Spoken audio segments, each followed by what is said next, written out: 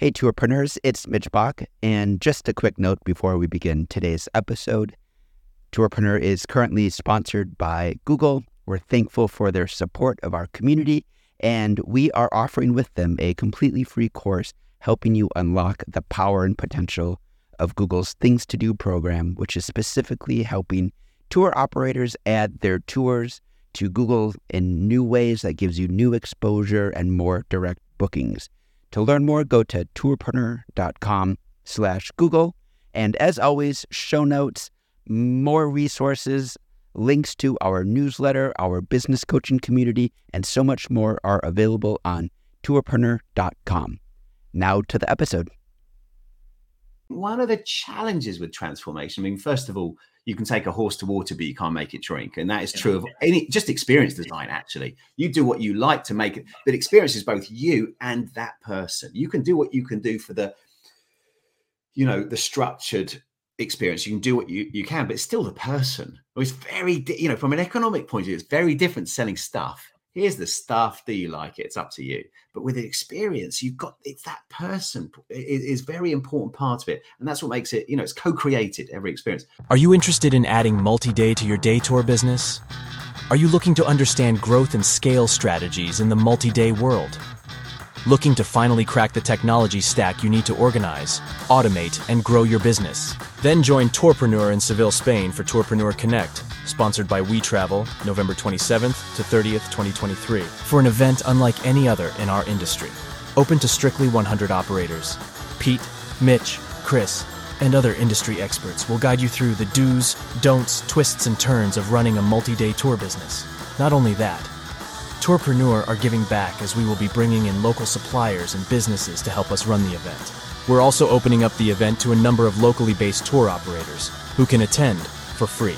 So join Tourpreneur in Seville for Connect, November 27th to 30th, 2023, and join us for an unforgettable experience of learning and connection in one of Europe's most unforgettable cities. Visit tourpreneur.com/connect for more info.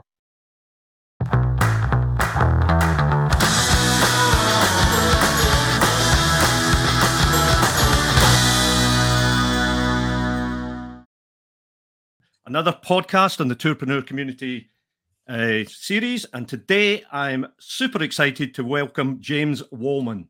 James Wallman is the CEO of the World Experience Organization, WEO.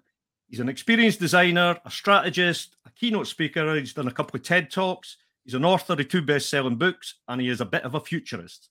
He talks about immersive experiences and the experience economy, employee experiences, and exponential marketing.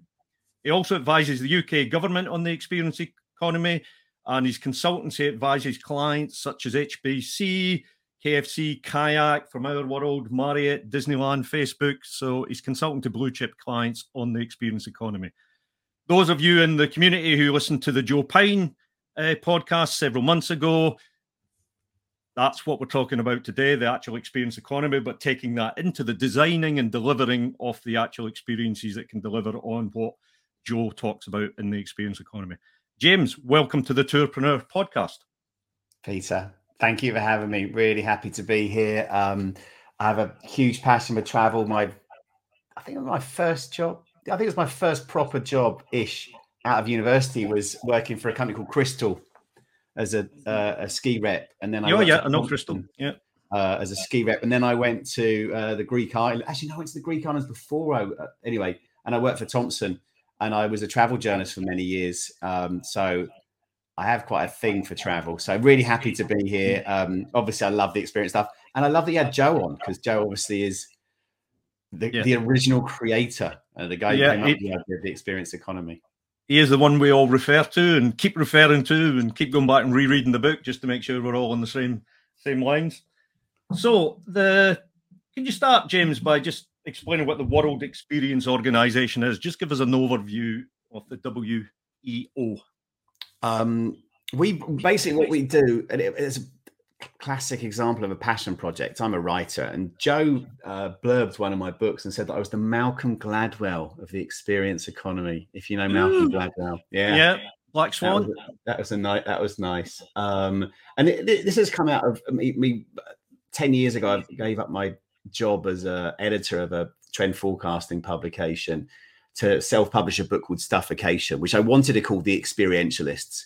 But the subtitle of the self-published book was Stuffication, Why We've Had Enough of Stuff and Need Experience More Than Ever. And here I am 10 years later and created this World Experience Organization, set it up. Actually, originally it came from advising the UK government that that's what they should do, create a global organization to connect people across different sectors, because what they want to do is sell UK PLC abroad. And I said, look, that's a great idea. Let's help sell, British experience companies and their work and services abroad. But the best way to do that is not just to say, wow, the Brits are great, because it turns out the Americans are pretty good at some things too, and the Dutch and the Germans, etc. So I said, what we should do is create an organization for all these different experience sectors, connect them and grow the pie, and therefore our piece of the pie will get bigger as well. So that was my take. And I don't know how much work you've done with governments, but they sat on it. And I thought it needed to be done. I thought someone should do it. I've never created an organization before, but it needed to be done.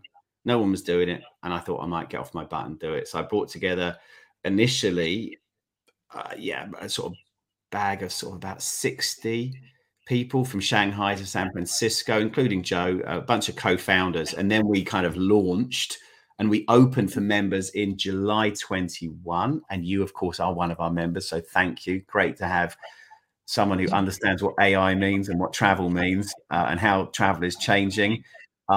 We now have, I think it's 507 or 508 latest number of members around the world.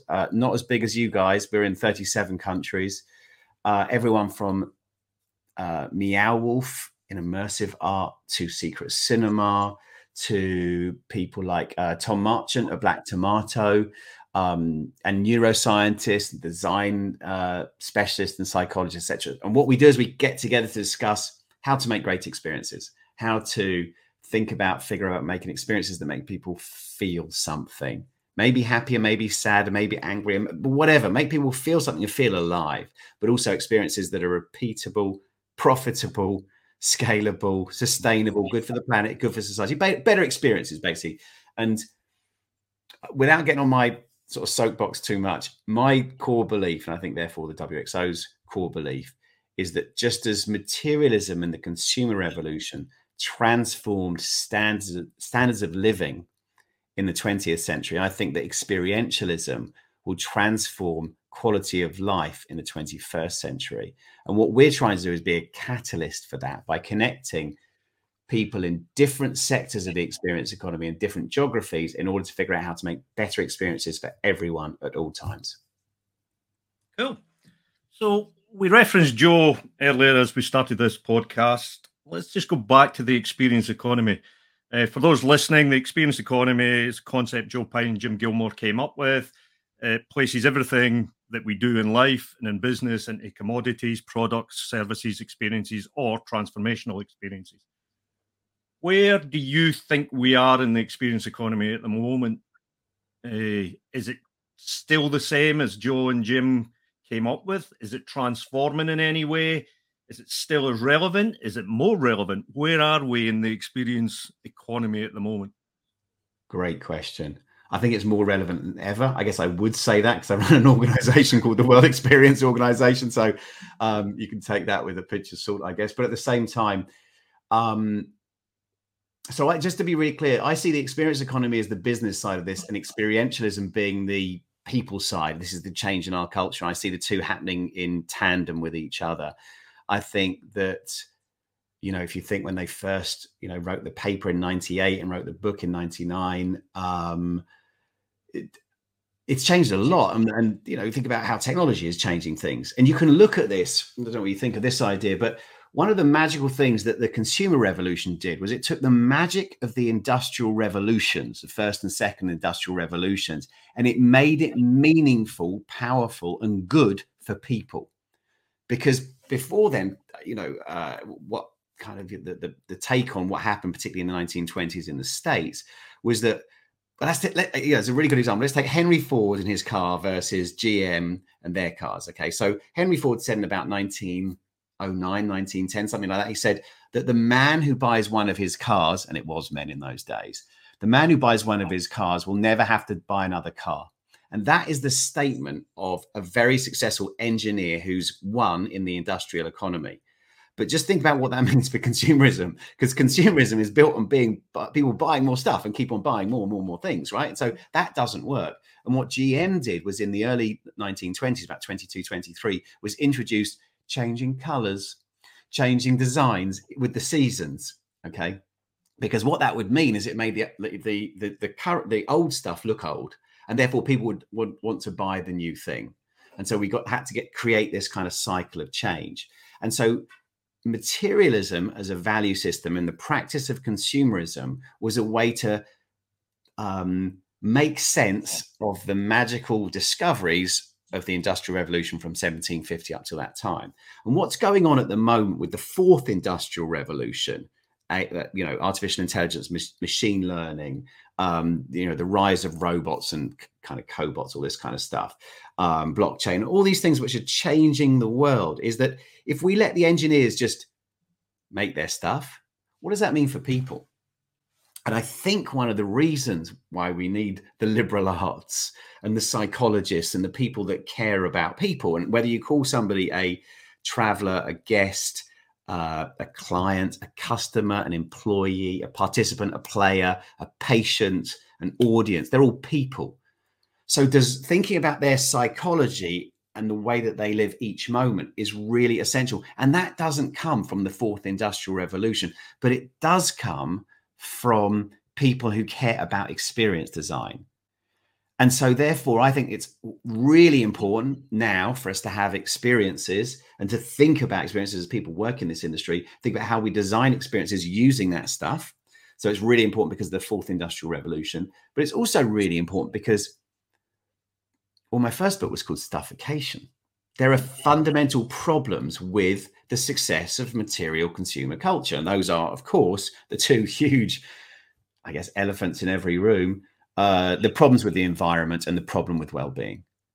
And we've become atomized in our society. We think happiness exists in things, not in experiences. Of course, probably everyone listening to this podcast thinks exactly the opposite. But there is a dominant culture that's come as bequeathed to us because of our ancestors in the 20th century that says stuff is good. Buy more shoes, it will make you happy. Buy more handbags, it will make you happy. Buy this designer good, it will make you happy. And we're realizing there's a whole bunch of reasons for this, including all the science, which is new in the 21st century, that shows that experiences are better for us as well. So it's better for our well-being. People who are experienced are more pro-social, which is obviously good for society, and they live better, happier lives. So the opportunity of experientialism and the experience economy and better designed experiences, I think, is the opportunity of the 21st century. So I think it's the opportunity of the 21st century to make human life better.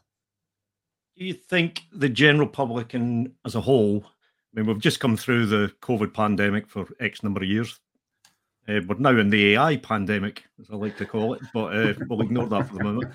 Just coming out the COVID pandemic, do you think society's changed? Do you think people's view on the world's changed? Are they more open to the experience economy and spending time well? Or is that just me being an insider in the travel industry, hoping that that's the case? I wish I absolutely knew the answer to that. I wish I could just give you that wild positive look. Having been a trend forecaster for, I think, 20 years now, doing like the future of travel, future of cities, future of gender equality, future of banking, etc. One of the things I'll do at the beginning, towards the end of the beginning of every presentation that I've given, I'll say, look, there's all these things that are changing, and here's the thing that isn't going to change. And if you follow evolutionary psychology, and most people, whether they know they're talking about it or not, believe in evolutionary psychology, is essentially we are, and we will remain so for the next, certainly probably till I'm dead, flesh and blood humans. And what that means is that you can look at self-determination theory as one good example, but evolutionary psychology is really helpful. What makes us happy? It's Mars. Mastery, autonomy, relatedness, and safety, security, and some social status, right? These things make us happy and make us tick. Some of that stuff has changed. obviously, online shopping is a really good example of what's changed through the pandemic, and big moments. Take the First World War, the Second World War. You can see how female emancipation really happened. And this pandemic that we had was a real moment. I think it's certainly left people valuing their time more. Has it meant people bought a lot of shit during the pandemic, right? I mean, a lot of shit because they were stuck home. They couldn't do anything. So I think there is pent up demand for doing things. And I think there is and I said this in Stuffication as well. So, I think the change from materialism as our value system to experientialism, and realizing that experiences are better than material goods at making us happy is, I'm sure you've seen these, those sunsets that happen when you're somewhere in like Uganda near the equator versus a sunset that happens in northern Scotland. The one in Uganda is like, poof, there you go. There goes the sun.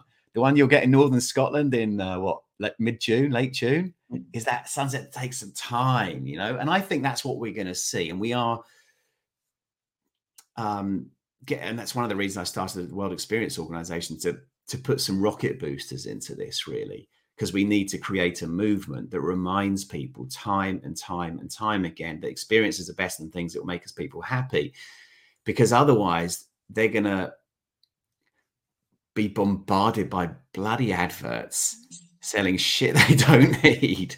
And so it's our job of people working in experiences to bang that drum and repeat that message. Mussolini is always right. Mussolini is always right. Mussolini is always right. Experiences are better for you than stuff. You know that thing about Mussolini is always right, yes. The whole propaganda thing from the 20s and 30s. And I think it's our responsibility and our opportunity to bang the drum for that. I wish I could tell you that I just think that people have woken up to it. They haven't all. But I think people are getting it. Yeah, I mean, this is obviously very subjective, and it's only my little world, but I spent a lot of time wandering about mountains and rivers and remote places. And if you go back to the 80s, early 90s, I could be out for days if I was in Scotland or any other country and not see anybody else in the mountains or the rivers or canyons. If I go out now, I'm going to see a lot of people. And even on a Tuesday midweek, you will still meet people on whatever mountain or whatever river. And on a weekend, you will meet a lot of people.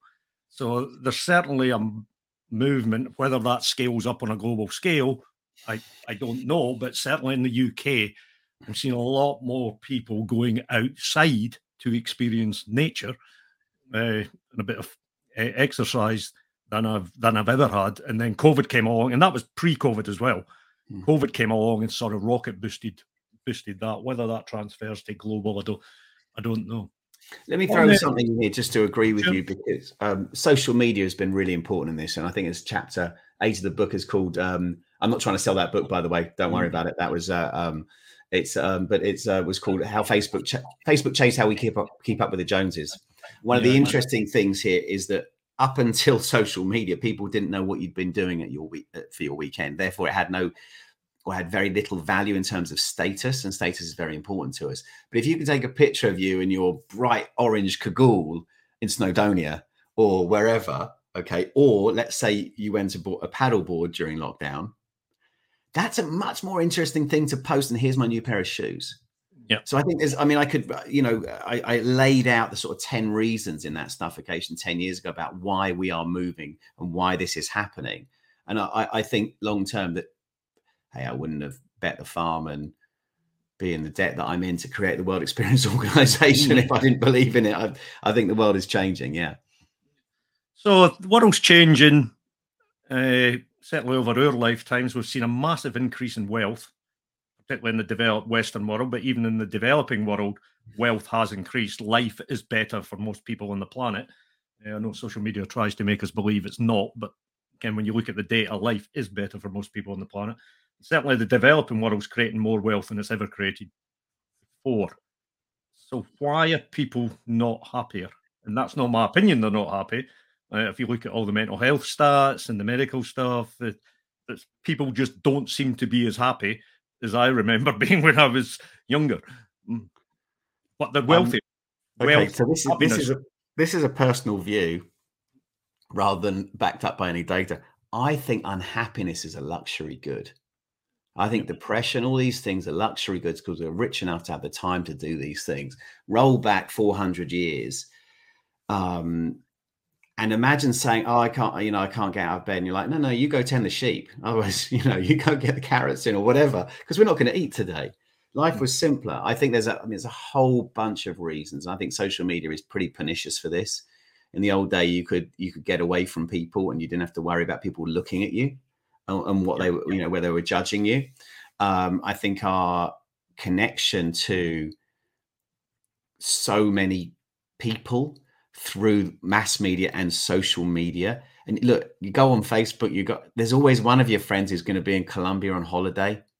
I mean, shit, it's so annoying, right? There's always somebody jetting off somewhere or just back from, and they all post those pictures. And so you're like, oh my God, my life is, I live, as you can see, the mess behind me, right? This is our kitchen. We got children who are 9 and 11, and we post things up. And there's always someone who's just had their kitchen done. So we live in a bit of a society where we're very aware of the taller poppies and,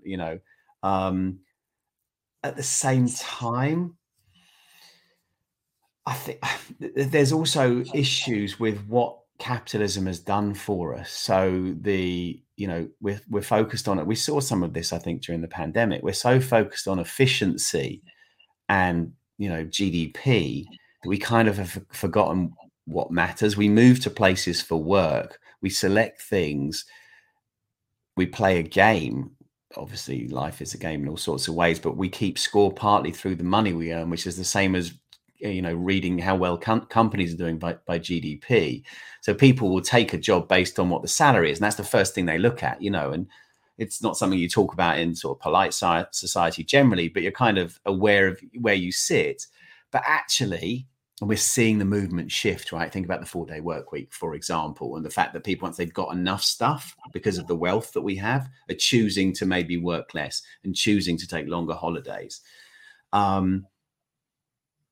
I think that the way that we've focused on stuff has atomized society. And so there's a separation. I'll give you an example. One of the reasons why I experience are better than material goods is if you park I've got a really crappy, like 16, 17-year-old Lexus that my dad gave me. Okay.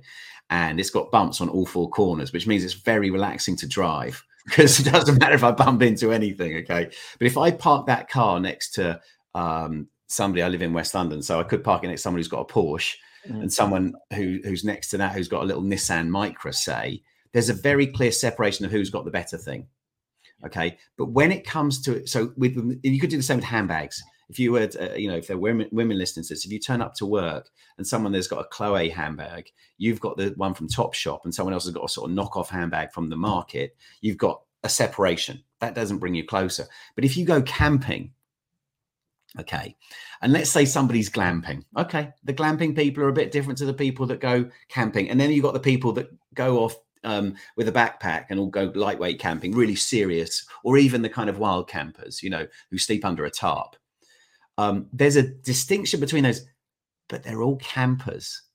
The other guys aren't, if you're into fashion, there's a separation between the high, the medium, and the low. And if you're a car driver, if I get out of my Lexus, actually, I am one of those idiots who sees someone in the same car and goes, "Hey, how you doing?" And they look at me like I'm mad. But if you're camping and you see someone who's on a different level of camping to you, they're still campers. Experiences bring us closer together, and material goods separate us. And if you look at the neuroscience, and we had a fantastic talk from a couple of neuroscientists, this new wave of something called neuroaesthetics the other day, their take on well-being, and I'm hearing this in more places because everyone hates the word well-being because it's just a horrible, boring word. Who wants well-being? I don't. I want to be joyous. I want to be happy. I want to be sad. I want to feel something. Their take is that really the key word is connection. And it's connection to 3 things: connection to self, connection to others, and connection to nature. And the research is really clear on this. If you've got a really strong connection to who you are and what you are, and that can be flexible and changing and all that, but if you've got that sense, and if you've got a connection to others, and that obviously, friends, family, but also the postman and the people, this is a local shop or the local pub that you go to, and then connection to nature. Whether you just pass that tree and just like whatever, or maybe you just pat the tree as you go past. Maybe you have an appreciation of flowers, an appreciation of The flies that annoy the crap out of you sometime, and the mosquitoes, but actually you realize that's food for the birds, etc. If you come back to that idea of connection, then you're going to be happier. And I think that as this information flows through to people, more people get it. And it's our job to make people get it. Yeah.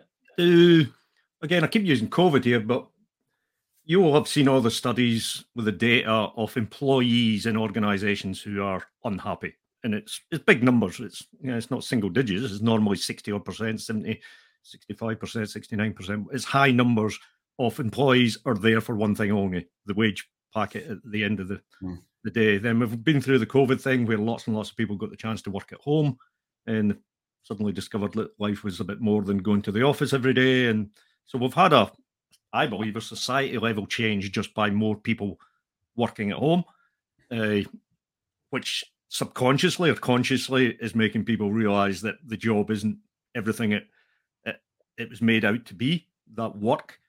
Therefore, from an employer's point of view, from company's point of view, what are they going to have to do when the staff are not coming back to the office when they want them? We've seen that happening. The next phase could be the staff are just bailing out en masse because, as the data tells us, 60% 70% are just not happy with their jobs. They're there for the salary and the salary only. That's tragic, eh? It's the companies first up. There's some real issues for cities. By 2030, you're looking at 25 to 30% of real estate in central business districts in places like New York and London is not going to be used. So there's major issues for the businesses in those cities and what those cities are going to do from a tax point of view and empty real estate point of view.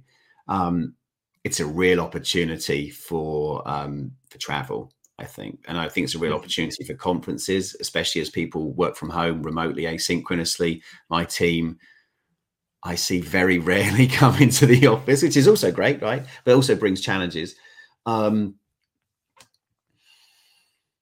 One of the things, and I still never understand why people work for companies that just want to make money.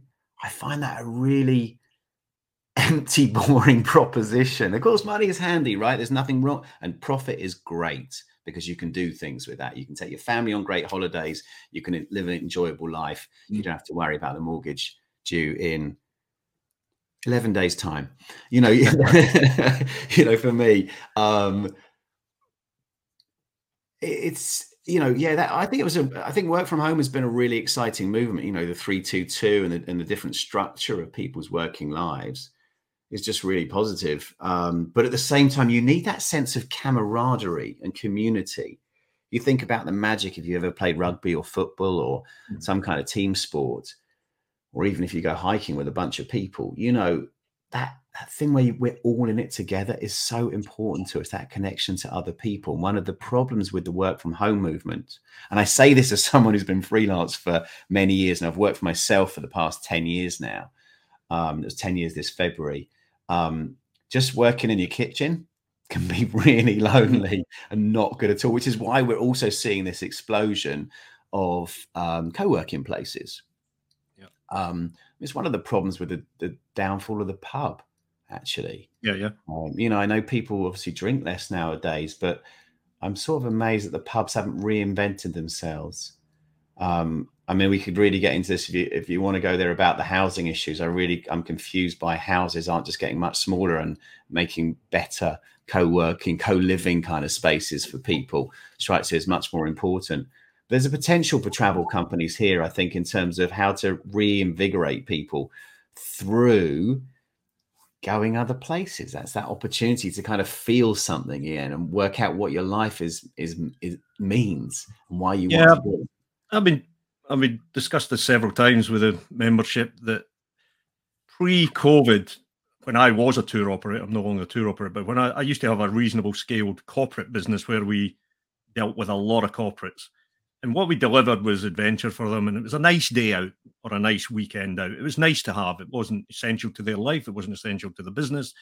It was normally reward-based. So they had a good quarter or the managers or the leaders wanted to reward the staff. So it was all nice to have. What I've seen coming out with all this work from home and remote teams It's changed from nice to have to must have.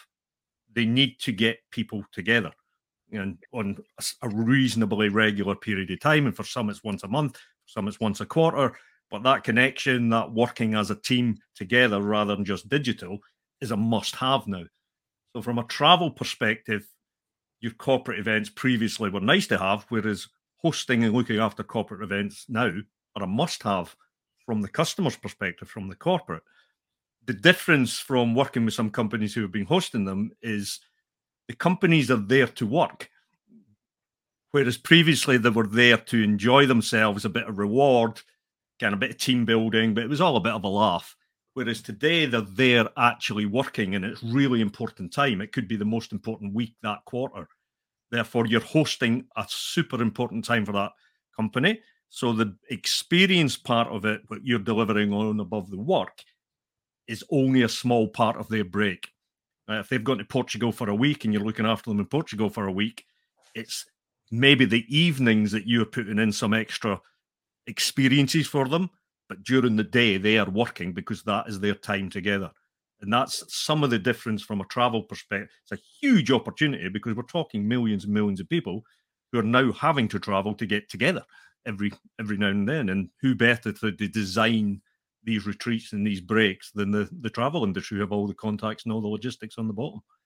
That's a brilliant point. I mean, I 100% agree with you. I gave a talk at SITE, that Society for Incentive Travel Excellence, I think it is, talking about this as the opportunity.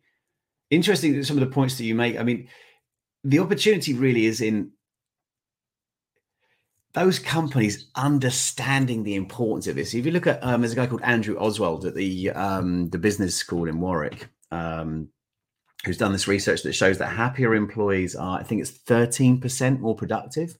So there's a real reason for companies to care about this. Anyway, I'm shocked that the government in our country doesn't get a hold of this as well, because there's, we have real productivity issues, not so much in the States, but productivity is, especially in a world of AI and ML, how do humans show their value, right? We need to move up the value chain. We need to be more creative, more curious, more productive. And the things that make people more curious, more creative, more productive is well-being. More curious and more creative is about well-designed experiences. There's some experiences that can make people less curious and creative, and some that make them more so. And a lot of those involve, challenging stuff. People that bring in a bit of cognitive dissonance, make it something that increases people's resilience. And the opportunity, I think, here is there's this lovely term called the functional alibi. And this is from some researchers at Harvard and the University of Columbia. And a lot of people, when they take a break, especially sort of, really busy, hardworking people, they think they're just going for fun. But actually, it makes them more creative, more curious, etc. And it's really good for them. And this is from an individual's point of view, but also could be from a company's point of view. If you can rework that as the functional alibi and realize that taking a long walk, working 5-6 hours a day and then calling it time, and taking some time to do deep play rather than deep work. I'm borrowing this from a guy called Alex Sujung Kim Pang, who wrote the brilliant book Shorter, which is a 4-day work week kind of book. Is if you can use the functional alibi and realize that by doing that, you'll be better at your productive skills, you're more likely to do it more often. So if you can bring that sell into companies, if you can bring that sell into people and make them realize, I do it to myself because I work bloody hard. If I remind myself that going to the gym, going for a cycle, or sitting down and failing to play the guitar, which I do fairly irregularly, but I'm trying to get better at failing to play the guitar, that actually makes me better at my work. And so once people understand that, and they're more likely to come to that, it's not time off. It's just time away from that core activity that will make you better at your core activity. Yeah, I think most people understand the 80-20, and 20% of the effort again gets 80% of the results. But we're moving into a world, and I don't want to go on about AI, but we are moving in. We're not moving in. We are in. We are definitely in it now. I'm saying to operators 90-10. You need to look at your life, your world, and imagine a world where 90% of what you do today, you're not going to do going forward. But the 10% that you are going to continue to do going forward is the high value, really impactful stuff that will make you more value not less value. The 90% will be taken care of by the machines. The 10% is going to be the real exceptional value. But that just doesn't happen. You have to discover what that real exceptional value is you deliver as a human, and let the machines slowly take over the rest of the 90% that you probably don't enjoy doing a lot of it anyway. Again. Did you know Tourpreneur also has a Facebook community of over 7,000 tour operators? If you are not a member, then search for Tourpreneur on Facebook and join a thriving community of tour operators and other travel professionals, all of whom learn from each other as well as from Chris, Mitch, Pete, and many other industry experts. By becoming a member, you will be notified first of any events, meetups, and exclusive content. Join the Tourpreneur community today. Facebook.com/group/Tourpreneur. Yeah, I've fallen in love with ChatGPT recently and Copy.ai for writing stuff. The human will do the curation because we understand the human who's buying or reading or watching or whatever they're doing. But using these tools to, we could do it now live in the call.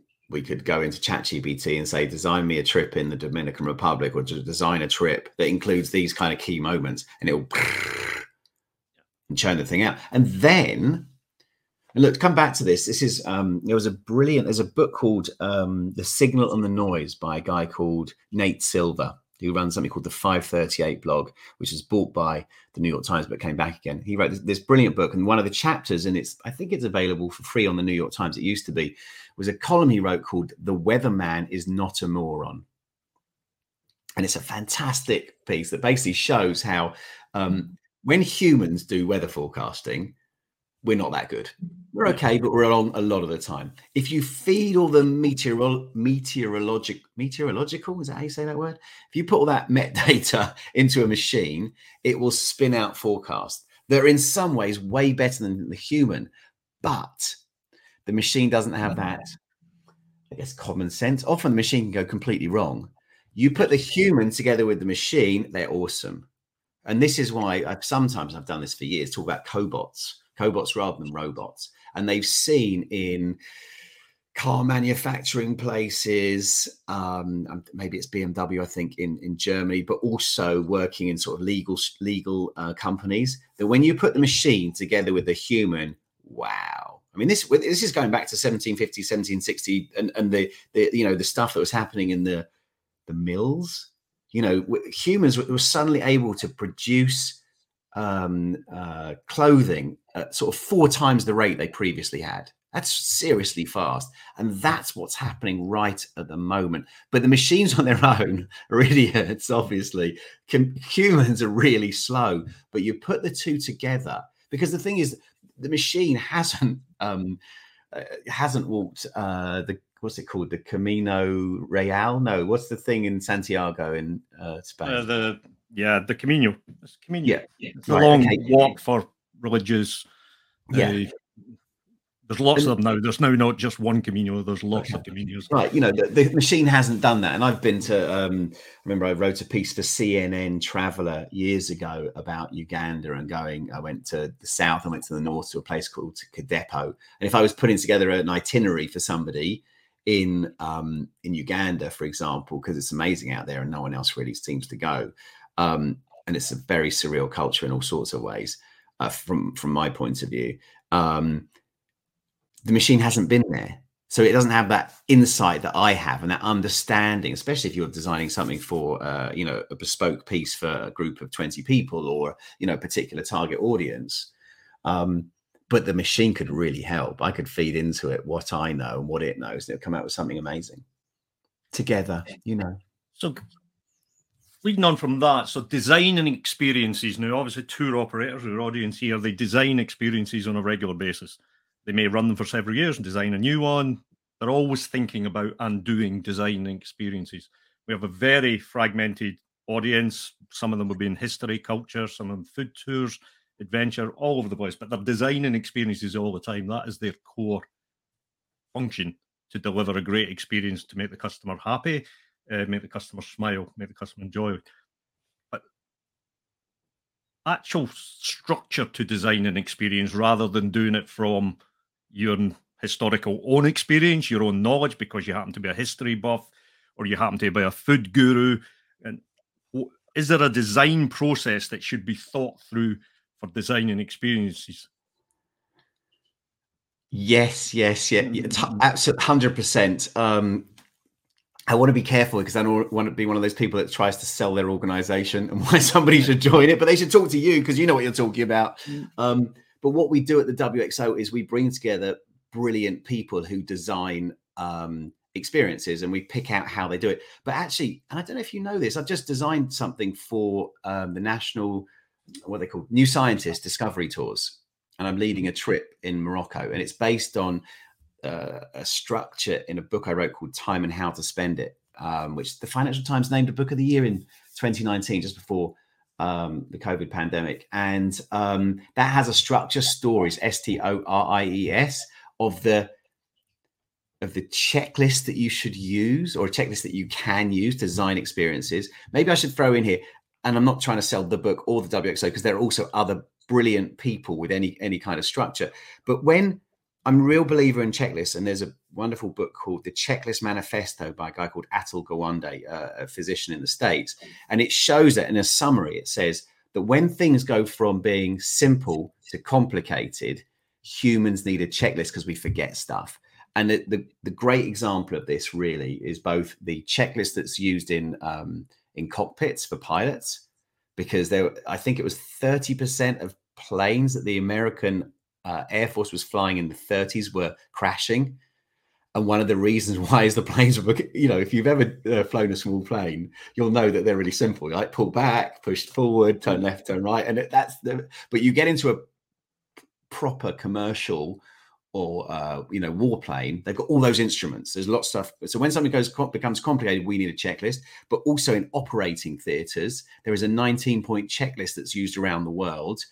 Rich countries, poor countries, rich hospitals, poor hospitals. And what happens, they found it, when they use this checklist, it reduces deaths and complications from surgery by 33%.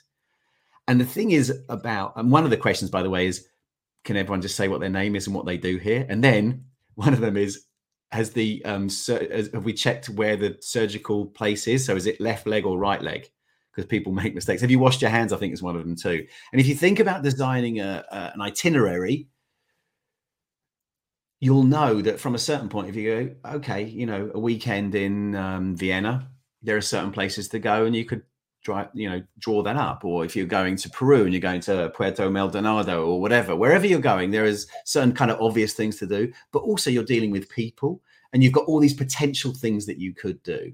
And so I think a checklist is a really good idea. And I mean, this is my university challenge 101 subject I go on forever.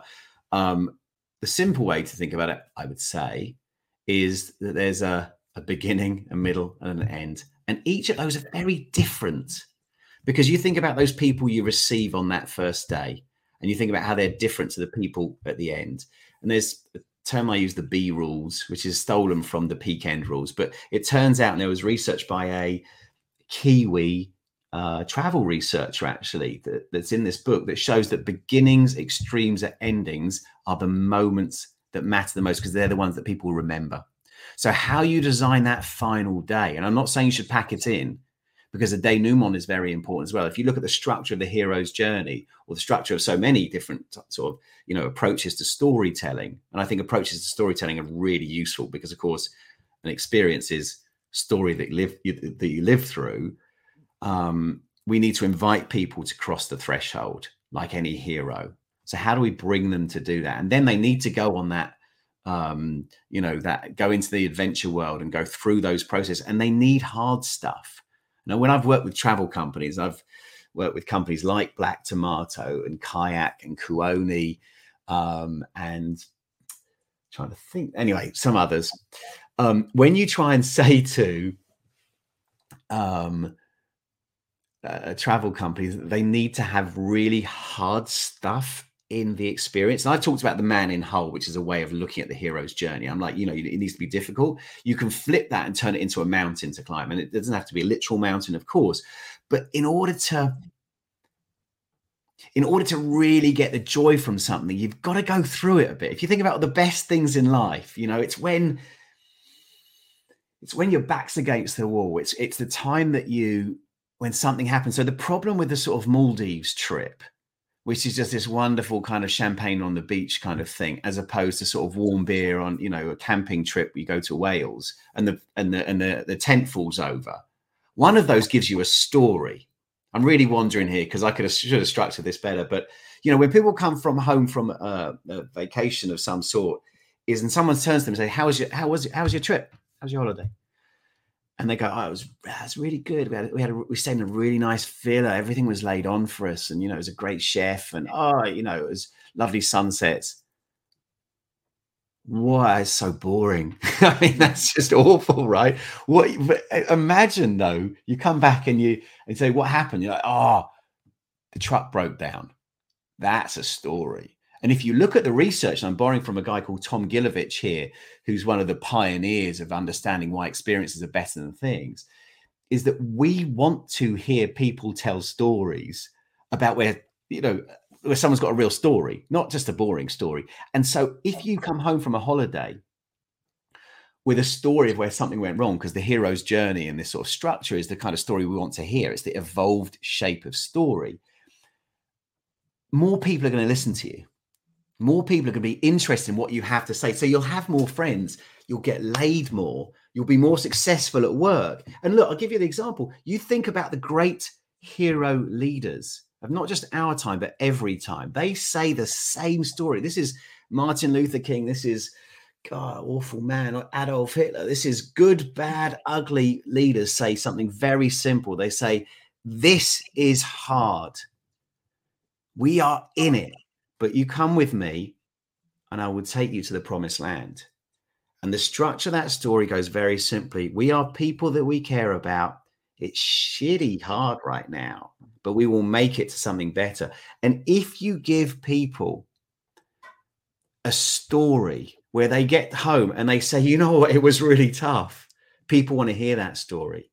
And they get to enjoy telling that story. It connects them to other people. It will make them happier and more successful, better relationships, more resilience.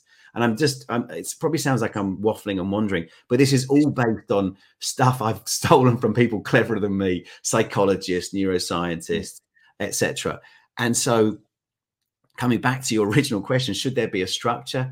Absolutely, there should be a structure. You need to design the onboarding. You need to design that crossing the threshold. You need to give them something challenging. And then they need to come through to the other side. And then they have a story to tell people, tell themselves about who they are, and tell people when they get home. That will make them happier and make more people come and buy a holiday from you too, right? It's a good thing. Everybody wins. If I refer back to my own journey through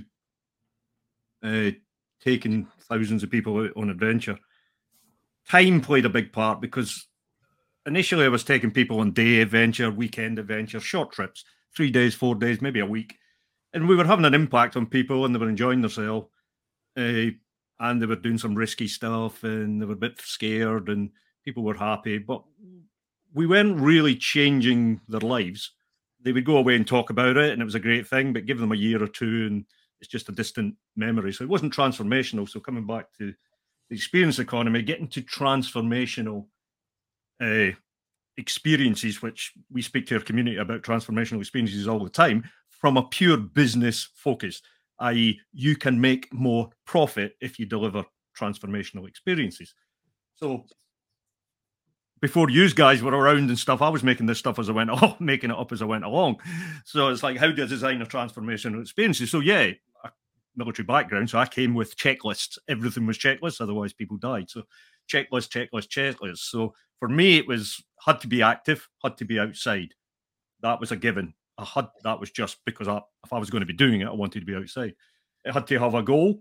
So what are we doing this for? To give people an objective. If you're going to spend 6 weeks with me or 10 weeks with me or whatever, wherever in the world, it has to have a bloody goal. Otherwise, it's pointless. It has to have a fair amount of risk, because that's just, I know how humans react to risk. And too much risk, it can tip them over the edge. Too little risk, they get bored. But if you can structure in the right number of risk, people pay attention and get a kickback. Has to be different, unpredictable. Shit happens. If it's all itineraried out, this is what's going to happen every day, and that happens every day. That's not transformational. That's like reading a book and just being outside. So it had to be unpredictable, and it had to be reasonably not reasonably difficult. It had to be difficult and complex enough that people are just not going to go and do it themselves, where they feel they need the security of and other people who have done it before, or a group, or someone who's experienced in that. And I was all. This is more relevant for today's world than my world, because of the ongoings of mobile and social media. If I'm designing now, I now look for, can we get distractions of constantly online removed from the experience? Whereas 20, 30 years ago, that wasn't really as, you still had distractions, but you didn't have distractions of anything like you get now with. So I'm a big fan of taking people where they don't get a signal intentionally. And you haven't got a signal and you see them go through a detox over the first week, panicking that they can't be on talking nonsense to their friends. So there is, if you want to deliver transformational, there is tick boxes. I don't believe there's a standard tick box that fits every operator, because it's different for whatever experience you're going to create. But they were some of the tick boxes that I look for when I'm creating something that was, because the objective was to change people's lives. If they got to the end of it and their life had not changed, well, then I hadn't done my job. And it wasn't transformational. It was just an experience. You've set off so many ideas in my head as you were speaking there. So it was amazing hearing you describe that, because you did that intuitively, right? That's what you were doing. Yeah. Yeah. And so have you read my book or no, This Time and How to Spend It? Okay. No. Okay. Honestly, this is comedy. You are literally using the same words so that you can design flow. And the chapter I for intensity, so stories, STORIES, right? So O is outside and offline, by the way. So the first S is story, the important story. T is transformation. O is outside and offline. R is relationships, i.e. other people. The I is intensity, which is about flow. The E is extraordinary, which is ordinary is also good as well, but so is extraordinary. And the final S is status and significance. But in chapter I about intensity, there is a checklist for designing flow. It's Darg Funk, okay? DARGFUNC, because I like the band Daft Punk. D is delete distractions. A is be active, like when you're dancing or you're walking or you're climbing something. But exactly what you're saying about this outside thing. R is risk. G is goals. F is feedback, whether you're getting towards the goals or not. And UNC is unusual, new, and complex. And I think you said every single one of those words. I think I missed the feedback, but that is where we used to insert feedback was on a constant, because a lot of these expeditions we did involved a lot of walking or trekking for long distances or cycling for long distances. So the feedback route was always ongoing during the experience, because you're always checking in with guests, getting feedback. Are you stressed? Are you damaged? Because they were quite physical. And so the feedback thing, a lot of people look for feedback at the end, whereas I'm interested not so much right at the beginning, because you're kickstarting things and getting it off, but as people settle into routine and the group gels together, that's when I'm interested in feedback. When it's live, when it's real, when things are happening, that's the point you get the best feedback, not necessarily at the end, because humans' brains are weird, and the feedback you get at the end are can be a bit weird. You need feedback as you go. And I also want to jump in with actually interesting what you're saying about that challenge. So we've got a woman called Martha Newsom giving a talk, who is a cognitive anthropologist, and she started by studying football crowds, soccer crowds. But she was a real raver. So she studied why people come together and have transformational experiences at raves. And rave culture is a really interesting subculture, because it's been around now for like 30 years. And most cultures, you think about rock and roll. Rock and roll didn't last very long. Rave culture is insane. It's been going since the late 80s in the UK. And so she studied this partly as, I think, an excuse to go partying. But she looks at the paper she's published is called I Get High with a Little Help from My Friends. And it's about the 4 Ds that are really important for this kind of transformational experiences. But I was talking to her a couple of weeks ago. She says there's a 5th D, and they don't fit with some of this stuff. But I've been looking at this. There's a guy called Brian Hill, who's an experience design professor. at the Marriott School of Business, who takes people canyoneering, they call it in Utah, and on sort of outward bound stuff. I have to admit to you that I cried when I went canyoneering with him. I was so scared. Oh my God. I just couldn't. I did it. But That's a good thing. He's getting an emotional reaction, so he's designed it well. It was brilliant. I was sat at the top of this. I had to shuffle out of this, only 200 foot or so, but I'd forgotten that someone else was at the bottom holding the rope. So I thought it was just me. And it was me, between me and death. And I was just, I was going through a fair few other things at the time as well. But it just, anyway, I was like, Brian, I think I'm going to cry, as he sat there, he's like, James, in his sort of uncleish American voice, James, don't worry, that's fine. I'm like, oh my God. Anyway, but the idea that, so hold on. The idea that had come to me as you were saying this is, I think one of the challenges with transformation, I mean, first of all, you can take a horse to water, but you can't make it drink. And that is true of just experience design, actually. You do what you like to make it, but experience is both you and that person. You can do what you can do for the structured experience. You can do what you can, but it's still the person. It's very, from an economic point of view, it's very different selling stuff. Here's the stuff. Do you like it? It's up to you. But with the experience, it's that person. It is a very important part of it. And that's what makes it, it's co-created, every experience. But with transformation, it's even more extreme. But the other thing about transformation, because you can think about with a tiny T and a massive T, road to Damascus, ayahuasca trip, you come back, you're like, no, I'm never working for the man again. I am done with that corporate job. I'm going to do this thing instead. Or, and that does happen. And I don't know if I work with the Transformational Travel Council. You probably know those guys. Yeah. Wonderful what they're doing. There's also the little T where, you change because you've seen something for the first time. The first time we drove the Amalfi Coast and we were late for a plane. And so that was an insane and very memorable experience of actually overtaking people, which was just horrific and very scary. And my wife is still cross with me about 10 years later, but there you go. But actually, and I want to throw this phrase came to me, is repeat transformation. And this is also, I think this could be really strong for people in the travel industry, is that people often want to think that you're going to have an experience and you'll be transformed. But the truth is, you'll come back to your old life, to your old friends, to your old problems of paying the mortgage and the rent and your neighbors that you like and the ones that you don't like. And wherever you go, there you are, the shit that's in your head. And actually, maybe we think about transformation in the wrong way. And we think about transformation a bit like the way that people think about Western medicine. We think transformation is take a pill, I'll be better. Have an operation, it will be gone. As opposed to that much more kind of Eastern way that is, it's the way that yoga is approached. If you study yoga in Rishikesh, and I've studied yoga in Rishikesh, the people that do it there properly are there for 25 years. But what Westerners want to do is they want to go to Rishikesh for 3 days, do a bit of Ashtanga on the roof with some Californian, do a bit of Hatha yoga or whatever, and sit and I'm transformed. I want to be. I want to escape from samsara, and this is where I want to be.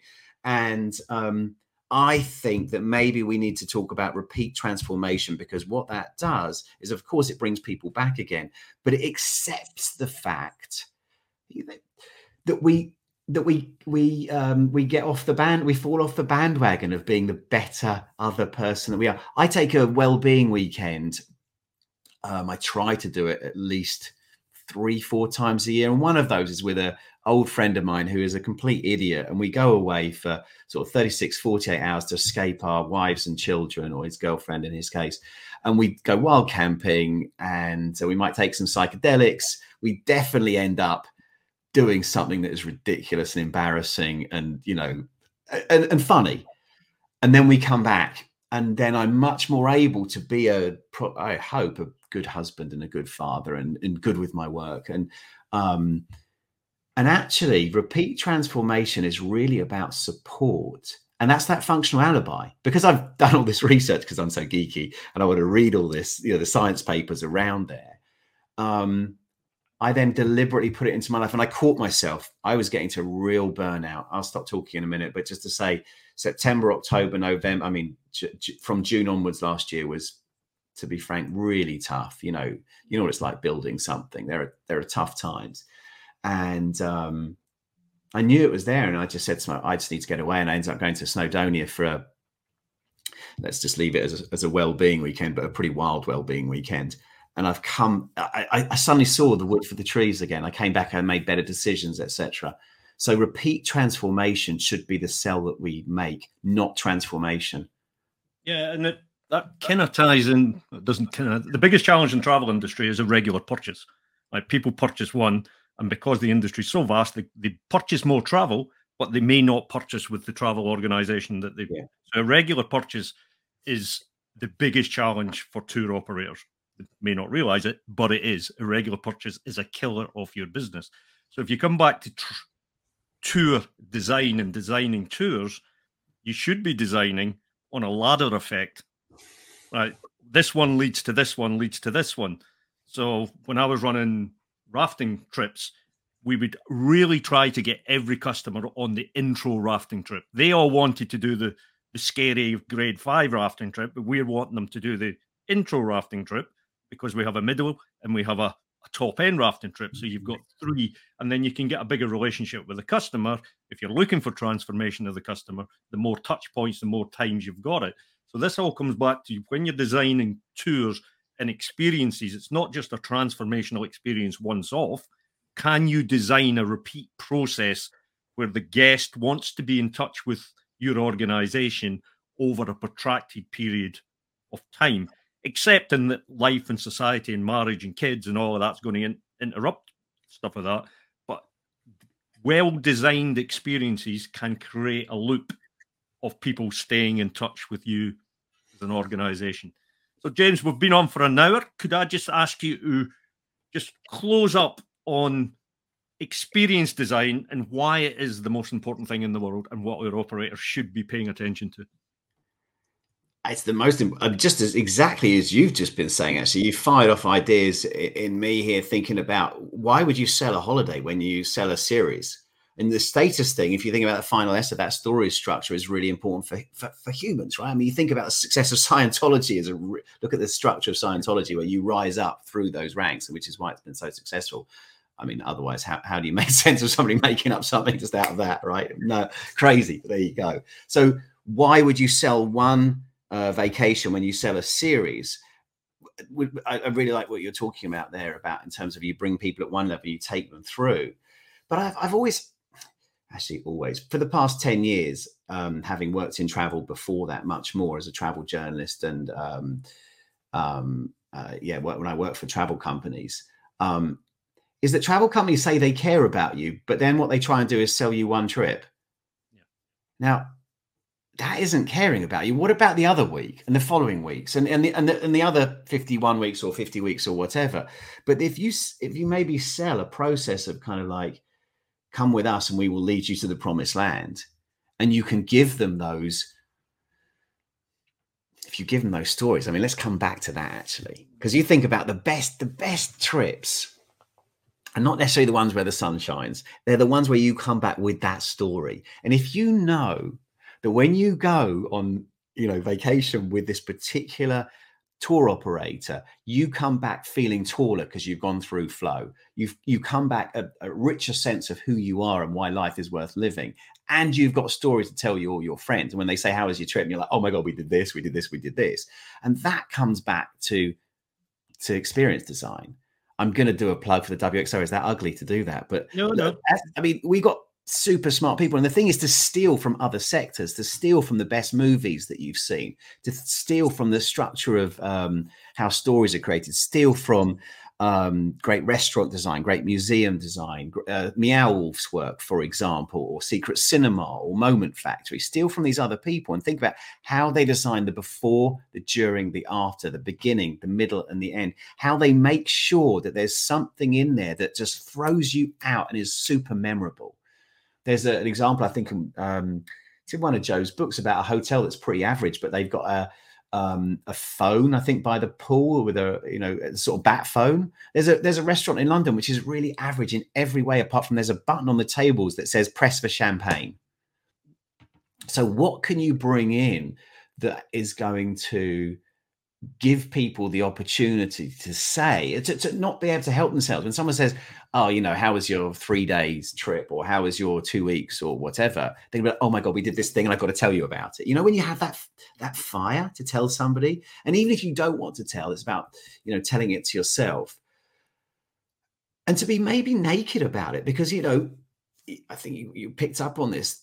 The truth is, getting a new customer, it depends on what you read. It costs, is it cost 5 to 25 times more than keeping an old customer? Keeping an old customer is magic because they know you. Yep. So you've got a direct link to them. You've got their email address and they've had an experience with you.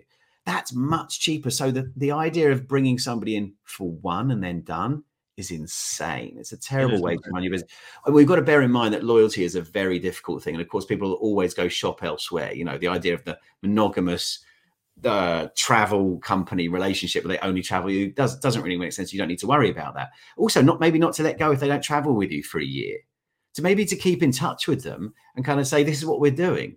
But to sell one trip and not deliberately put that as part of a package and a family. And I'm going to give you one example of this, which I really like, actually. There's a experience that's just opened in August last year called Phantom Peak in London. And one of the challenges for lots of these location-based experiences is that people come once and then they're done.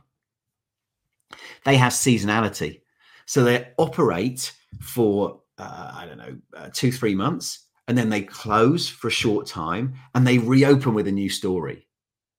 Yep. Seasonality is just one trick that you can do. You think about the franchise model for Hollywood. They've worked out, I mean, clever people do this really well. They've worked out, and if you look at the numbers, it's scary.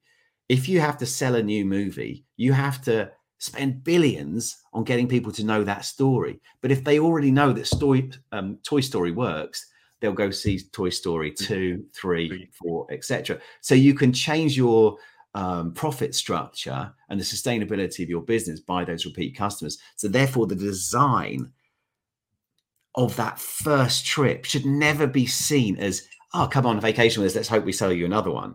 It should be seen as part of the package, part of the franchise, part of the repeat cycle. We had a great talk by a guy called Andrea Mocha at Secret Cinema of something he did at in Los Angeles, and they had a really surprising repeat visit. And so he shared how he did that. But at the Phantom Peak that I mentioned, 30% of their customers are repeats, and they've only been open since August. So that's, you can do it. The key is to see how other people are doing it and bring that into your thinking. So experience design is essential in travel because life is not going to be easy in the next years. And so if you do it well, you're going to be more sustainable and more likely to be here in 3 years' time and enjoying your work. And it's important because better designed experiences will make people happier, feel more alive, more resilient, have better relationships. And I think it's our opportunity to transform quality of life. So, tour operators, thanks very much, James, for a fascinating discussion on why experience design is at the very core of what our community of tour operators do. Thanks very much. Thanks. Great to be here. Thanks for the great questions. Made me really think.